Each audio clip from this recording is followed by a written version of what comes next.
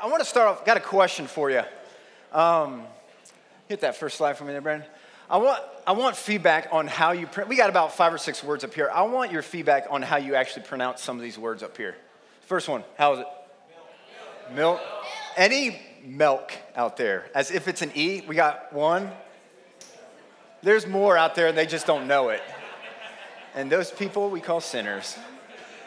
Next word, hit me up. Caramel?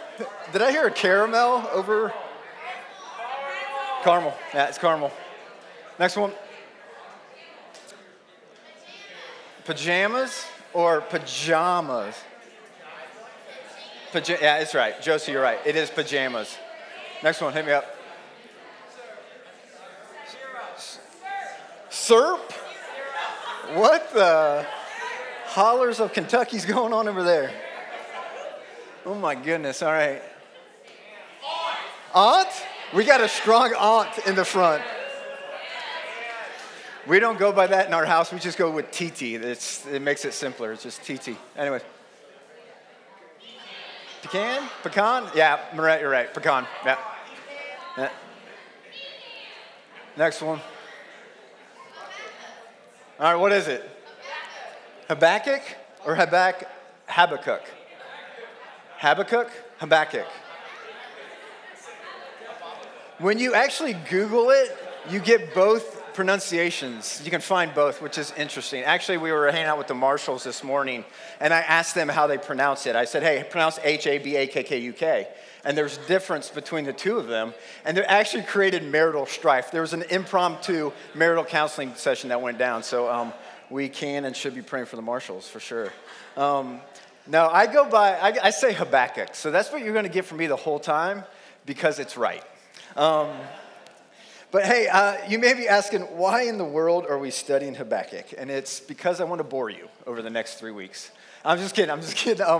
I know this is probably a book of the Bible that a lot of you may have read, but you may not have studied a whole lot.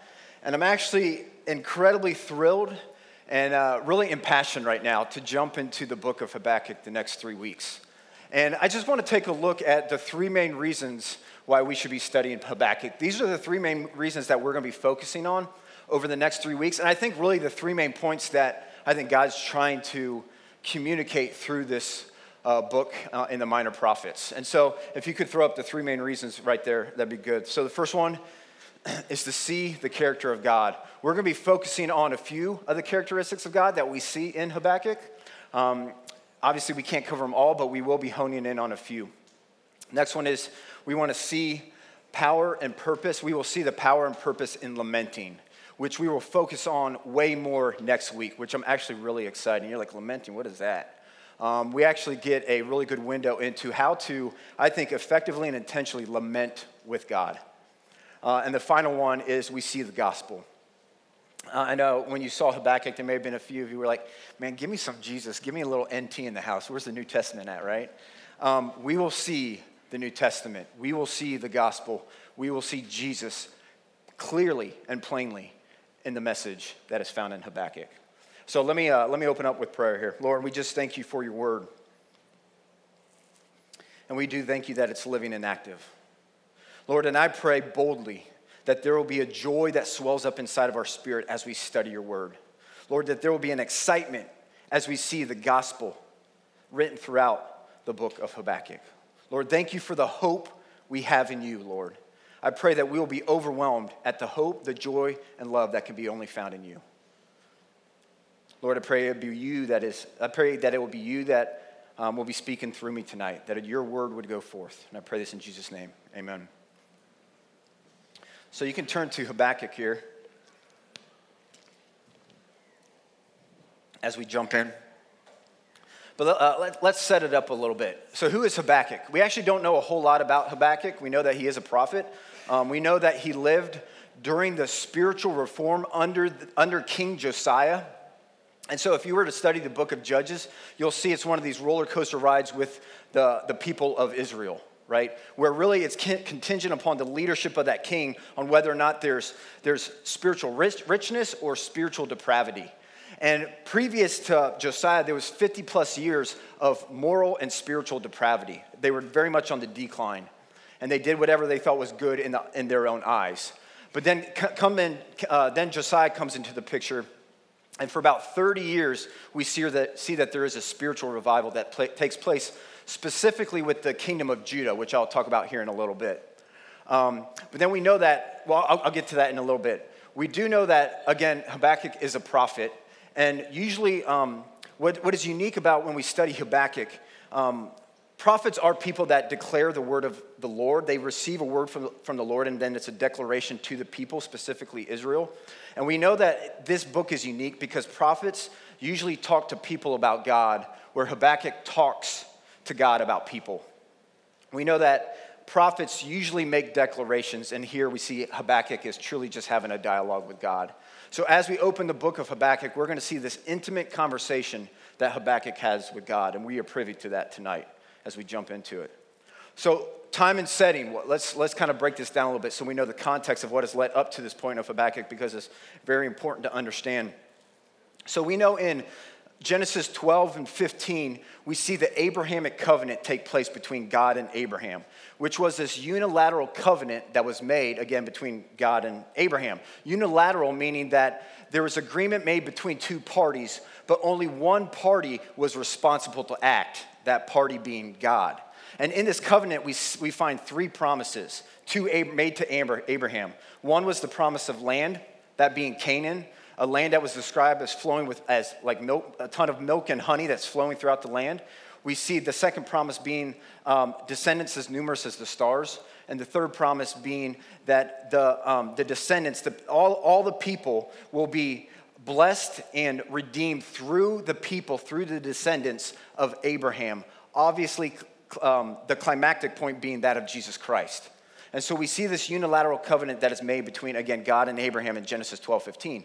Exodus, we find that the people of Israel have been enslaved for over 400 years. And Moses is upset about this. And he goes and he has this confrontation with God. And at the very beginning of Exodus, we see that God says that he who has promised is faithful, that I am a God of covenant. I will fulfill my promise. He's already fulfilled one of those. We know that there's over 2 million Israelites that are enslaved. And so the people group has grown. But we see the covenant reiterated multiple times in Exodus. And then in Exodus 19:3 and 6, it says this, Thus you shall say to the house of Jacob, and tell the son of Israel, you yourselves have seen what I did to the Egyptians, and how I bore you on eagle's wings and brought you to myself. Now then, if you will indeed obey my voice and keep my covenant, then you shall be my own possession among the peoples, for all the earth is mine, and you shall be to me a kingdom of priests and a holy nation. He is calling them to be a chosen people, a people that is set apart, a people that is to be a reflection of who God is to the world, which we'll jump into with greater depth here a little bit later. So we see the Israelite people free from the bondage of slavery in Egypt and settle in the land of Canaan, that land that was promised to them about 40 years later, right? They wandered in the wilderness 40 years, and they end up in Canaan. And then fast forward a few hundred more years, about 1000 BC, we see that David had been leading the 12 tribes of Israel, but we see that falls apart after the death of Solomon, his son. And so what happens then is that the 10 northern tribes of the Israelite people have separated from the 2 southern tribes. The 10 northern tribes are considered the kingdom of Israel. The 2 southern ones, the kingdom of Judah. And in the kingdom of Judah, we see the capital of Jerusalem. The 2 tribes in the kingdom of Judah are Judah and Benjamin. And what we see at 722 BC, we see the Assyrian Empire, the most powerful empire of the day, destroy and decimate the kingdom of Israel, the northern 10 tribes, and they take them into exile. The southern 2 tribes, the kingdom of Judah, escape but not unscathed. They are very aware of the kingdom of Assyria and what took place to the 10 northern tribes. Are you tracking so far? So then this kind of leads us up to where we're at in Habakkuk. Somewhere around 609 BC, we know that the fall has begun, that King Josiah has died, and in about 5 years, there's complete moral and spiritual depravity amongst the kingdom of Judah. And during this time, the kingdom of Babylonian is rising up, and they're soon to take over the kingdom of Assyria. And so this is where we are at. Everyone good? Let's take a look at Habakkuk. Habakkuk 1 says the prophecy, or in a lot of texts, you'll see the oracle that Habakkuk the prophet received. So he received this word from the Lord, which when you look at oracle, it means burden. This is a heavy thing that Habakkuk has received. And we know that Habakkuk is about to go into speaking of Judah based upon following verses. So he's speaking about Judah here, verses 2 through 4. Habakkuk says, "How long, Lord, must I call for help, but you do not listen?" I love the authenticity, the realness, how genuine he is in his lament. And I think we can learn from him. And I think in this we are given the permission to come before God hurting and broken and lamenting and asking the question why. But let's go on here. It says, "Or cry out to you, violence, but you do not save. Why do you make me look at injustice? Why do you tolerate wrongdoing? Destruction and violence are before me. There is strife and conflict abounds. Therefore, the law is paralyzed, and justice never prevails. The wicked hem in the righteous so that justice is perverted." This is speaking about the kingdom of Judah, not about the Babylonian Empire, the kingdom of Judah. Check out these words that he uses to describe Judah in these short verses. Violence, injustice, wrongdoing, destruction, violence again, strife, conflict, law is paralyzed, justice never prevails, wicked, hem in the righteous, justice is perverted. That is not a good summary. That is not a good description of the kingdom of Judah. Would you agree? And he comes before him saying, dude, what's up? We see, if you were to look at one of Habakkuk's contemporaries, in Micah 6:8, we see ultimately they're failing to live out the verse that we see in Micah 6:8. Anyone know what that is? Someone hit me up. He highlights three things in this verse. So, what was that? Yeah. Act justly, love what? Mercy, and walk what? Humbly with my Lord. They are failing miserably to do this. In a nutshell, they're failing to fulfill the great commandment, to love God and love others. They're failing miserably amongst their own people. All of this is describing the people of Judah as in their interaction with other people in Judah. And so he's burdened because he doesn't see a thread of decency, integrity, humility, or justice. But he is also burdened by the fact that they are not fulfilling the call that was given to them to be God's chosen people, a reflection of who God is to the world. He's burdened by that. Again, Exodus 19, 3 through 6, I already stated this, but it says, I want to read it again. "Thus you shall say to the house of Jacob, tell the sons of Israel, you yourselves have seen what I did to the Egyptians, how I bore you on eagle's wings and brought you to myself. Now then, you will indeed obey my voice and keep my covenant. Then you shall be my own possession among the peoples. For all the earth is mine, and you shall be what? A kingdom of priests to the nation." And this is not just a message we see in Exodus, but a message we see throughout the Bible. In Genesis 12, 1 through 3, it says, "Go forth from your country and from your relatives and from your father's house to the land." This is spoken to Abraham, "which I show you, and I will make you a great nation, and I will bless you. I will make your name great, and so you shall be a blessing, and I will bless those who bless you. And the one who curses you, I will curse. And in you, all the families of the earth will be blessed." He's inviting the people again to be a reflection of who he is to the world. He wants them to be a blessing. He wants to be a conduit of his love and the gospel. In Matthew 5, 13 and 14, we are familiar with these verses. He calls us to be, Jesus speaking to the disciples specifically as they're overlooking this huge crowd, saying, be salt and light. You need to be salt and light. I'm inviting you into this. 2 Corinthians 3, 17, 18, and then going on to chapter 4, verses 1, 5 through 7. I want to read those. But I want to read from the NLT. I really like the translation. Starting in chapter 3, it says, "Now the Lord is a spirit, and wherever the spirit of the Lord is, he gives freedom. And all of us have had that veil removed so that we can be mirrors that reflect the glory of the Lord. And as the Spirit of the Lord works in us, we become more and more like him and reflect his glory even more." So this is what it says at the end of 2 Corinthians 3. It goes on and it says this, Paul says this, "And so since God in his mercy has given us this wonderful ministry. Again, the ministry of being his chosen people. When we accept Christ, we are grafted into the kingdom of Israel, and we are called to be a kingdom of priests. This is the ministry he's given us. We never give up, it says. We don't go around preaching about ourselves. We preach Christ Jesus, the Lord. All we say about ourselves is that we are your servants because of what Jesus has done for us. For God, who said, "Let there be light in the darkness," had made us understand that this light is the brightness of the glory of God, his holy perfection on display, that is seen in the face of Jesus Christ. And check this out. But this precious treasure, the light and power that now shine within us, is held in perishable containers, that is in our weak bodies, so everyone can see that our glorious power is from God, is in us, not our own. So we see it there. And then in conclusion to this, we see in 2 Corinthians 3:17, in Hebrews 7 and 1 Peter 2, we see the priesthood of all believers. And again, we who put faith in Christ are that. So this is not a message we just see in Exodus where he's saying, hey, you chosen people during this period of time, be salt and light, be a reflection of my glory to the world. This is a message from Genesis through the end. And we are invited into that. And so he's burdened by there's not a single thread of decency, humility, love, grace found in them, but they're also not fulfilling the call of being God's chosen people. And so it comes to this point, ultimately, where there is great sin and evil, right? We're seeing this. There's covenantal unfaithfulness. And so ultimately, he is asking God this first question. Where are you at? What are you going to do about this? Where are you at, God? What are you going to do about this? And let's see how God responds. Here in Habakkuk 1:5, it says, look at the nations and watch and be utterly amazed, for I'm going to do something in your days that you would not believe, even if you were told.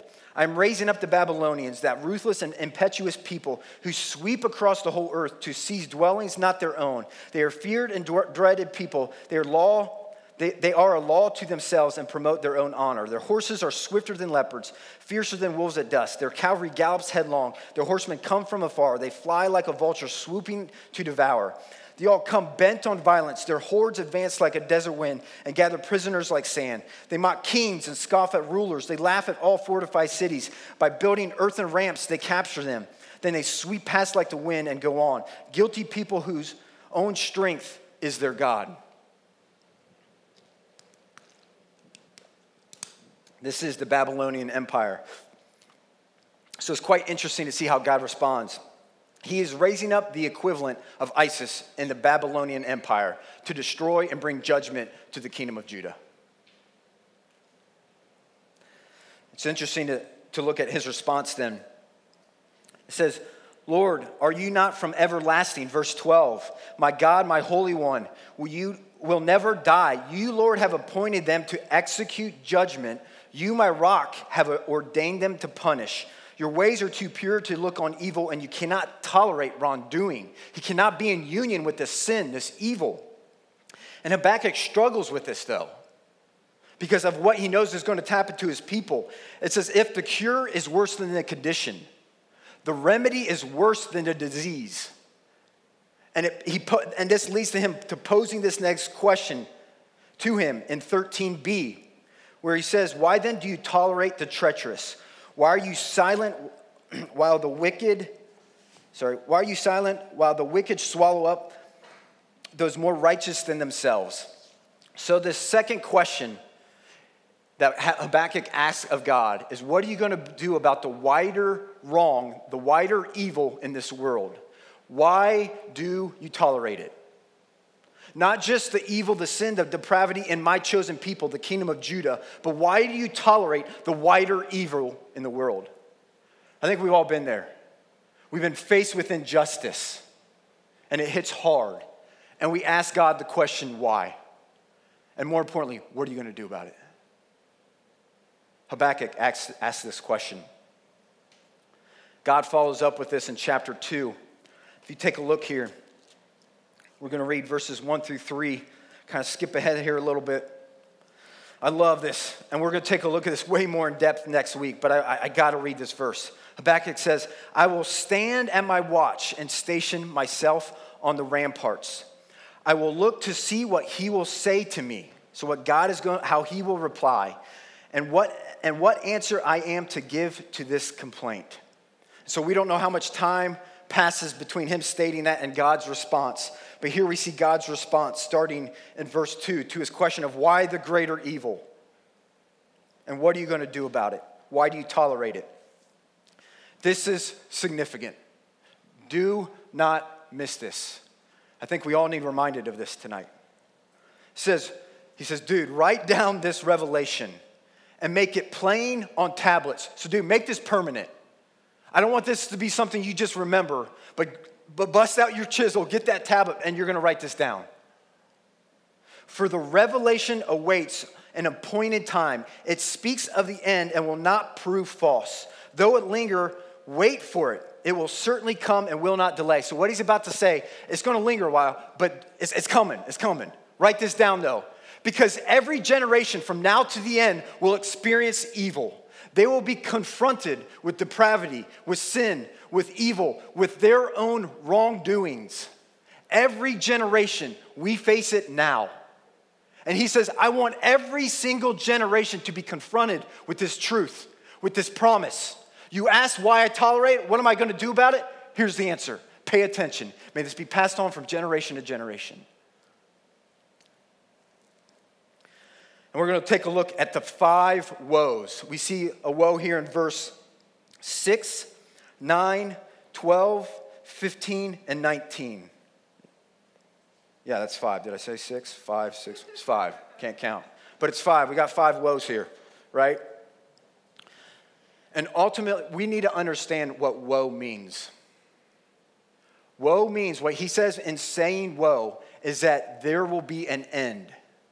There is going to be a finality to these things. So these things, when he says woe, it's this horrible thing that's going to come to an end. We need to understand that. That's important in this, as we understand this text. So the first woe, he says woe to, in verse 6 here. It says, woe to him who piles up stolen goods and make himself wealthy by extortion. This is the person who abuses power to accumulate wealth. It will be stopped. Verse 9, woe to him who builds his house by unjust gain. This is the person who wants to build a power base and will do anything to achieve this. It will be stopped. It will come to an end. Man, I just want to tell you, when I was, this hit me hard. I was studying this at Chick-fil-A this past Friday. And as I'm reading this, I'm actually so encouraged because I'm in the midst of a season that's just burdensome. And I got reminded of these promises that I'm literally weeping as I'm reading the word. And this, because Chick-fil-A is so perfect, this Chick-fil-A person comes up to me and says, how can I help you? I was like, man, this food is just so good. Praise the good shepherd. I'm just rejoicing. But I was seriously at Chick-fil-A just weeping over the promises that are found in here because of the confrontation we have with evil and sin, depravity. Anyways, let's go on. Verse 12 here. It says, woe to him who builds a city with bloodshed. This is the person who counts human life of little value, a disposable obstacle that's only in their way. It will be stopped. Woe to him who gives drink to his neighbors, pouring it from the wineskin till they are drunk so that he can gaze on their naked bodies. This is the person who is the abuser of drugs, to abuse women and children, the rapist and the pornographer. It will be stopped. There's an end coming to it, praise the Lord. And woe to him, in verse 19, who says to wood, come to life, or to lifeless stone, wake up. This is the person who is deeply entrenched in idol worship. To use this is the person who elevates people, places, things, and even themselves above God. This will come to an end. It will be stopped. So here God communicates that he will deal with evil with finality, that he will overthrow it in the end. And the dimensions of that evil, again, are brought to an end. And these include, again, I just want to summarize this. I don't think this is an exhaustive list, but this is a list that is very powerful, where I think a lot of the sin, the evil, depravity could be fit underneath one of these categories. The financial and political corruption, the cheapening and devaluing of human life, the oppression of people, satanic seduction in the sexual realm, idolatry in which man is placed on the center and up high on a throne. I am sick of the evil that I see in front of me. I'm sick of it. And there's hope that we have in this. There's a finality that is coming. And it will be obliterated and substituted as we see in verse 14. So sandwiched between all of these woes, check this out in verse 14. It says, for the earth will be filled with the knowledge of the glory of the Lord as the water covers the sea. And as we look at this, we know, and we're going to jump to Isaiah 11 here again. Man, that last time I preached, I had 2 Bibles, this week 11, or 3. Praise the Lord, man. It's super spiritual tonight. But check this out. We know, based upon, if we do a little homework, we know that God's just not talking about the end to the Babylonian Empire and the evil that is right there. But when we take a look at, again, one of his contemporaries, a prophet in Isaiah in chapter 11, check out these verses. So leading up to this point in Isaiah 11, it talks about the Babylonian Empire coming to the end and the exiled people of Jerusalem returning so they can worship God as one man. So he's talking about this, but he takes a break in that to talk about what's to come at the end time, the day of the Lord, when Jesus Christ returns. This is what Isaiah speaks, which complements what Habakkuk just spoke to us in chapter 2. It says, a shoot will come up from the stump of Jesse. That's Jesus. From his roots, a branch will bear fruit. The Spirit of the Lord will rest on him, the Spirit of wisdom and understanding, the Spirit of counsel of power, the Spirit of knowledge and of the fear of the Lord. And he will delight in the fear of the Lord. He will not judge by what he sees with his eyes or decides what he hears with his ears, but with righteousness he will judge the needy. With justice he will give decisions for the poor of the earth. He will strike the earth with the rod of his mouth. With the breath of his lips he will slay the wicked. Righteousness will be his belt and faithfulness the sash around his waist. Then check this out. This is what is coming then. The wolf will live with the lamb. The leopard will lie down with the goat. The calf and the lion and the yearling together, and the little child will lead them. The cow will feed with the bear. Their young will lie down together, and the lion will eat straw like the ox. The infant will play near the hole of the cobra, and the young child put his hand into the viper's nest. They will neither harm nor destroy on my holy mountain. For check this out, what we see in Habakkuk. For the earth will be full of the knowledge of the Lord as the water covers the sea. The day of the Lord is coming. And I encourage you to at some point go back to the sermon series that Kimball led us in the day of the Lord. But this speaks to the fact that this is not just about the end of the evil that is in front of them with the Babylonian Empire. This is the end of evil, depravity, sin, the wrongdoings, the ways that we fall short at the end. And praise the Lord for that. So this is ultimately God's answer to Habakkuk on why do you tolerate? He says, I don't. An end is coming. And praise the Lord for that. Man, it is easy to shy away from the subject of God's judgment for a million reasons that I'm not going to get into. I think one of the reasons the church has fallen short in the way that we have communicated judgment to the world. But when the Bible's teaching about judgment is dismissed, all victims of injustice, violence, and oppression are then put at risk. We have to realize that. If God is a God of love without the accountability of justice, then vulnerable people will become just more vulnerable. And bullies are encouraged just to bully all the more. And if God cannot send sin and death and evil to hell, sin, evil, and death win. We have to realize that. There has to be a penalty for sin, for evil, for death. Otherwise it wins. Send it away forever. But check this out. This is what's so cool. If we were to rewind in Habakkuk 2, check out what we find in verse 4, which we know this verse from Romans 1:17.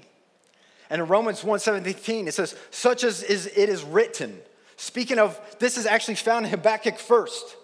Check out what we see in Habakkuk 2:4b. He starts off with this. Before all the woes, all this evil that comes to the end, he says, the righteous will live by their faith.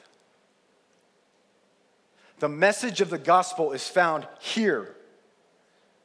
What is displayed with the evil that comes to the end in Babylonian is only a picture of what is to come at the very end that can only come through Jesus Christ. But also our salvation, more importantly. For the wages of sin is death. There's judgment that is coming to us. Freedom from that judgment can only be found in putting our faith in Jesus Christ. The just will live by their faith. This is the promise we find in this. It's Habakkuk pointing to the gospel 600 years ahead and what the day of the Lord will look like. The just will live by their faith. There is a consequence for their sin, and the evidence is obvious that we fall short. We cannot be perfect. We cannot be holy enough. We cannot be set apart to attain the salvation that can only come through putting our faith in Jesus Christ. God judges sin, and the wages of sin, again, is death. But the gift of God is eternal life through Jesus Christ our Lord. And the book of Habakkuk has a message of judgment, but more importantly, there's a message of hope. And that there's a message of sin having a finality. That in the end, it will not win. And again, this is our hope and joy. So when we put our faith in Christ, we acknowledge that God, through your Son, Jesus Christ, that judgment passes over us and is nailed to Jesus on the cross and is erased from our life. As far as the sin is from the west, as far as the east is from the west, he can see our sin no more. See, that judgment of being guilty is passed over us. And we are now seen righteous.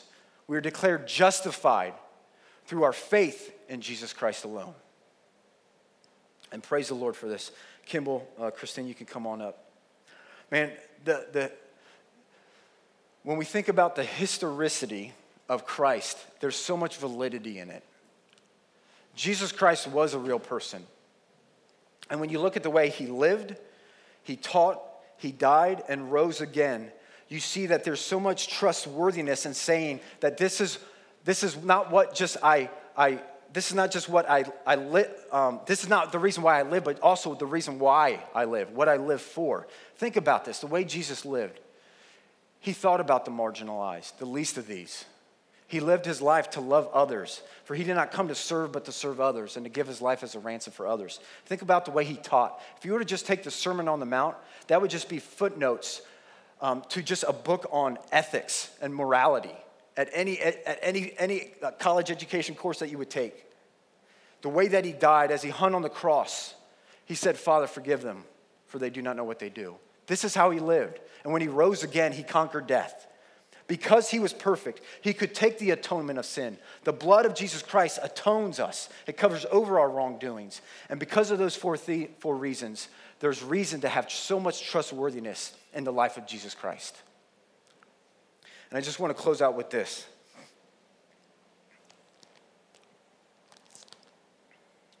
We know this verse well, these verses well. 1 Corinthians 15, 54 through 57 says, when this happens, when our perishable earthly bodies have been transformed into heavenly bodies that will never die, then at the last scripture will come true. Death is swallowed up in victory. O death, where's your victory? O death, where's your sting? For sin is the sting that results in death. How we thank God who gives us victory over sin and death through Jesus Christ our Lord. Amen to that? Let me pray. Lord Jesus, we thank you for, again, your love for us. We thank you for the atonement of our sins that can only come through Jesus Christ. Lord, I thank you for the book of Habakkuk. Lord, I thank you for the promise that we see and the hope that we can find in you. And not just a life eternal, but that there's a finality to the evil and the corruption and the injustice that we see in this world today. Thank you, God. Thank you that that is coming to an end. I look forward to that day. I look forward to the day that you wipe away every single tear. Lord, may your justice reign. May the gospel go forth. May there be many people who put their faith in Christ before your return. I pray this in Jesus' name. Amen.